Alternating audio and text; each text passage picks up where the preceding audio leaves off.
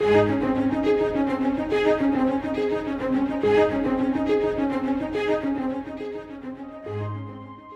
is a journey, and the fourth section of the Psalms, known as the Numbers Psalms, show us the goodness and guidance of God along that journey. If we want to move forward, we must look up. Let's join Scott Pauley now as we open the Word of God and find direction for the road of life.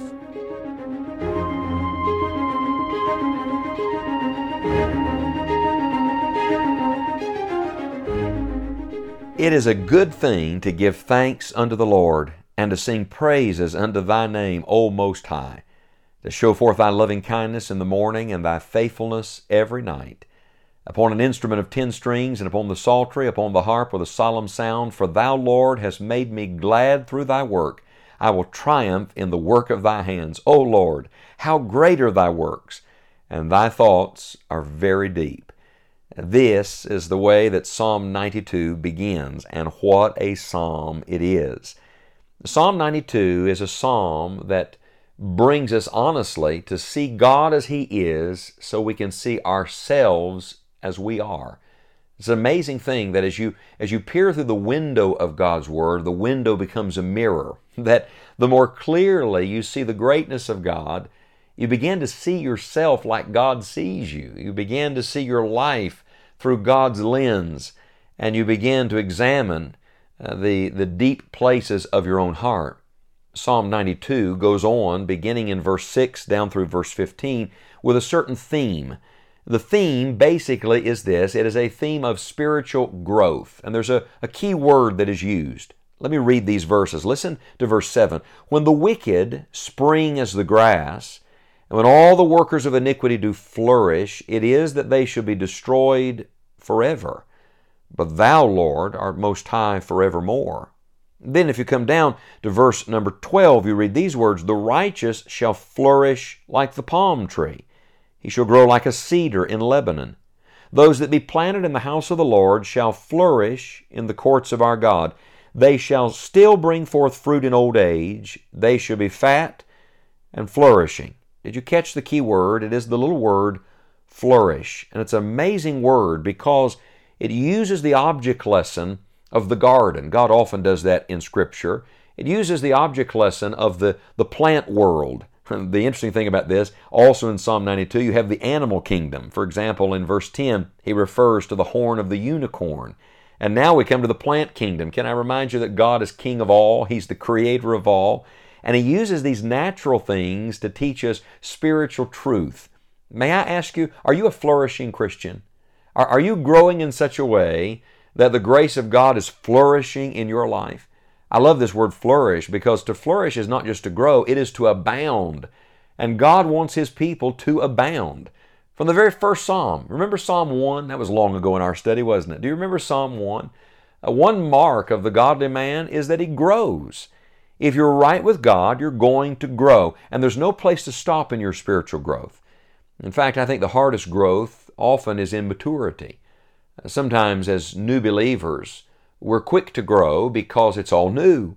It's all first steps and we're excited. But sometimes after you've been saved for a little while, you start thinking, well, I've about learned that. I've about arrived at that point. Oh no, my friend, there's no place to stop growing. Are you a growing Christian?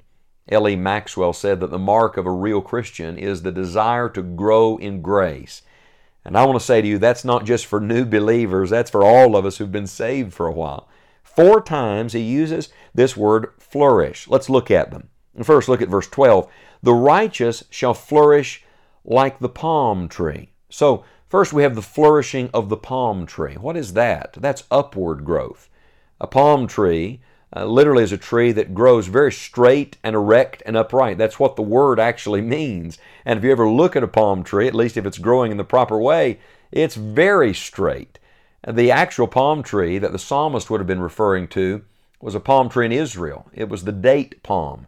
And the date palm grows about a foot a year, and it can grow up to 100 feet tall. Can you imagine a 100-foot tall tree? Imagine for a moment you're standing beneath one of those great towering date palms and you're looking straight up. What does the palm tree do? It points to heaven. May I say to you that when we're growing like we ought to grow, there is a straightness, there is an uprightness about our life that points to God alone. You see, to be right with God is to be growing Godward, nearer to the Lord. Verse number 12 says, "The righteous shall flourish like the palm tree." I wish I had time to talk to you more about the palm tree, because the life of the palm tree is not in the skin, it's in the heart. It's not on the surface, it's in the heart of it all. Oh, my friend, are you growing in the inner man? Are you growing in your soul today? This palm tree was not only straight, it was also sweet. Do you remember earlier in the Old Testament, they talked about the land flowing with milk and honey? Well, in my research, I discovered something amazing. I always thought when it said honey, that was the honey that was produced by bees. But actually it was not. In the land of Canaan, in that promised land, most of the honey came from this date palm tree. It came from this very tree. Watch this, please. When you're growing like you ought to be growing as a Christian, you're not only upright, you're not only straight, you're not only doing the right thing, but there's a sweetness, there's a beauty that flows out of your life. It's not a miserable thing, it's a wonderful thing. It ministers to you and it feeds others. It's the flourishing of the palm tree. And then he goes on, "The righteous shall flourish like the palm tree. He shall grow like a cedar in Lebanon." So in God's garden, you have not only the palm tree, now you have the cedar. What's the difference? The palm tree represents upward growth, uprightness, but the cedar represents downward growth. What makes the cedar so strong? Its root system. It's immovable. In verse number 12, it says, "He shall grow like a cedar in Lebanon." But in verse 13, he goes on to continue this thought. "Those that be planted in the house of the Lord shall flourish in the courts of our God." The idea here is that we are planted in the presence of God. Are you rooted in the Lord today? The palm tree and the cedar tree have one thing in common. They are both evergreens. They don't grow just in one season. And God doesn't want you to grow just in one season. He wants you to grow in every season. But yet they're very different. The palm tree grows in the valley and in drought. The cedar grows on the mountain, in cold and in storms. God wants you to grow at every season in life. Are you still growing that way? And then he brings us to a third flourishing. Not only the flourishing of the palm tree and the cedar, but then the flourishing of the fruit tree. Now, the Bible says in verse 14, "They shall still bring forth fruit in old age. They shall be fat and flourishing." What is this? This is outward growth, bearing fruit for the glory of God. And could I just point something out to you? That God wants this fruitfulness to be in every age and stage in life. He said they will still, don't you love that word, still bring forth fruit in old age. What is the greatest season in life? It's the season in life when you are most in fellowship with God, because that is where, my friend, you can bear the most fruit. And God wants all of His people to be fruit-bearing people. Do you know who gets the glory for it? The closing verse of the psalm tells us, "To show that the Lord is upright. He is my rock, and there is no unrighteousness in Him. All the glory goes to the gardener." And not to us, but to the Lord. The Lord who gives upward growth and downward growth and outward growth. All growth is because of God's life in us. I ask you again, are you a flourishing Christian? Now there was one more reference to flourish in Psalm 92, and it was about the wicked man. In verse 7 it says, "When the wicked spring as the grass, and when all the workers of iniquity do flourish, it is that they shall be destroyed forever." You see, the wicked grow like grass, not like a tree, like grass. What does grass do? It grows much more quickly, but it doesn't last. It's cut down and burnt up. And I want to say to you that the real Christian doesn't grow up in a night. It's not instantaneous, it's a process. In fact, it's a lifelong pursuit of Jesus Christ. And whoever you are and wherever you are on this journey, God wants you to grow and to flourish today.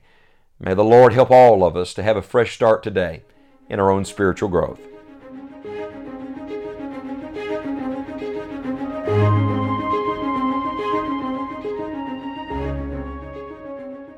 At every twist and turn in life, God's Word provides direction to make right decisions. We pray that God will continue to guide your life and that you will continue to follow Him.